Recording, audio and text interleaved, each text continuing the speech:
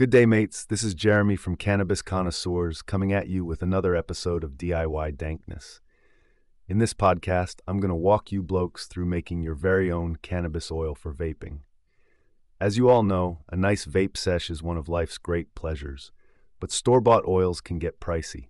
That's where this guide comes in handy. It shows you how to craft top-shelf vape juice right in your own kitchen.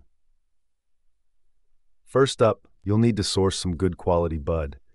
Go for strains high in either THC or CBD, depending on the vibe you're after. Me personally, I like an indica-dominant hybrid for relaxation after a long day. Make sure to get your greens from a trusted supplier too. Only the finest homegrown or dispensary stock will do. Next is the decarb process. This activates the cannabinoids so you can feel their magical effects. Spread your nuggets evenly on a baking sheet and pop it in the oven at 110 degrees Celsius for 40 to 60 minutes. Keep an eye on it. You don't want any burning.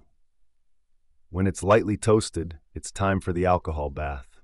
Everclear or another high-proof spirit does the trick here. Simply soak the decarb buds in a jarful until the goods are released. Give it a gentle shake every now and then. The alcohol will absorb all those tasty terps and cannabinoids like a sponge. After letting it soak for a bit, it's time to perform the magic trick, making the plant matter disappear. Strain the green-tinted liquid through a fine mesh filter or cheesecloth. This ensures a pure, particle-free elixir. From there, you'll slowly evaporate the alcohol using a double boiler. Do this somewhere well-ventilated, as the fumes can knock you on your bong. Soon you'll be left with a thick golden syrup, your very own cannabis oil. But it's still too viscous for a vape pen. That's where the thinning agents come in. I like a 70-30 mix of VG and PG respectively. Play around to get the perfect consistency, fluid but not runny.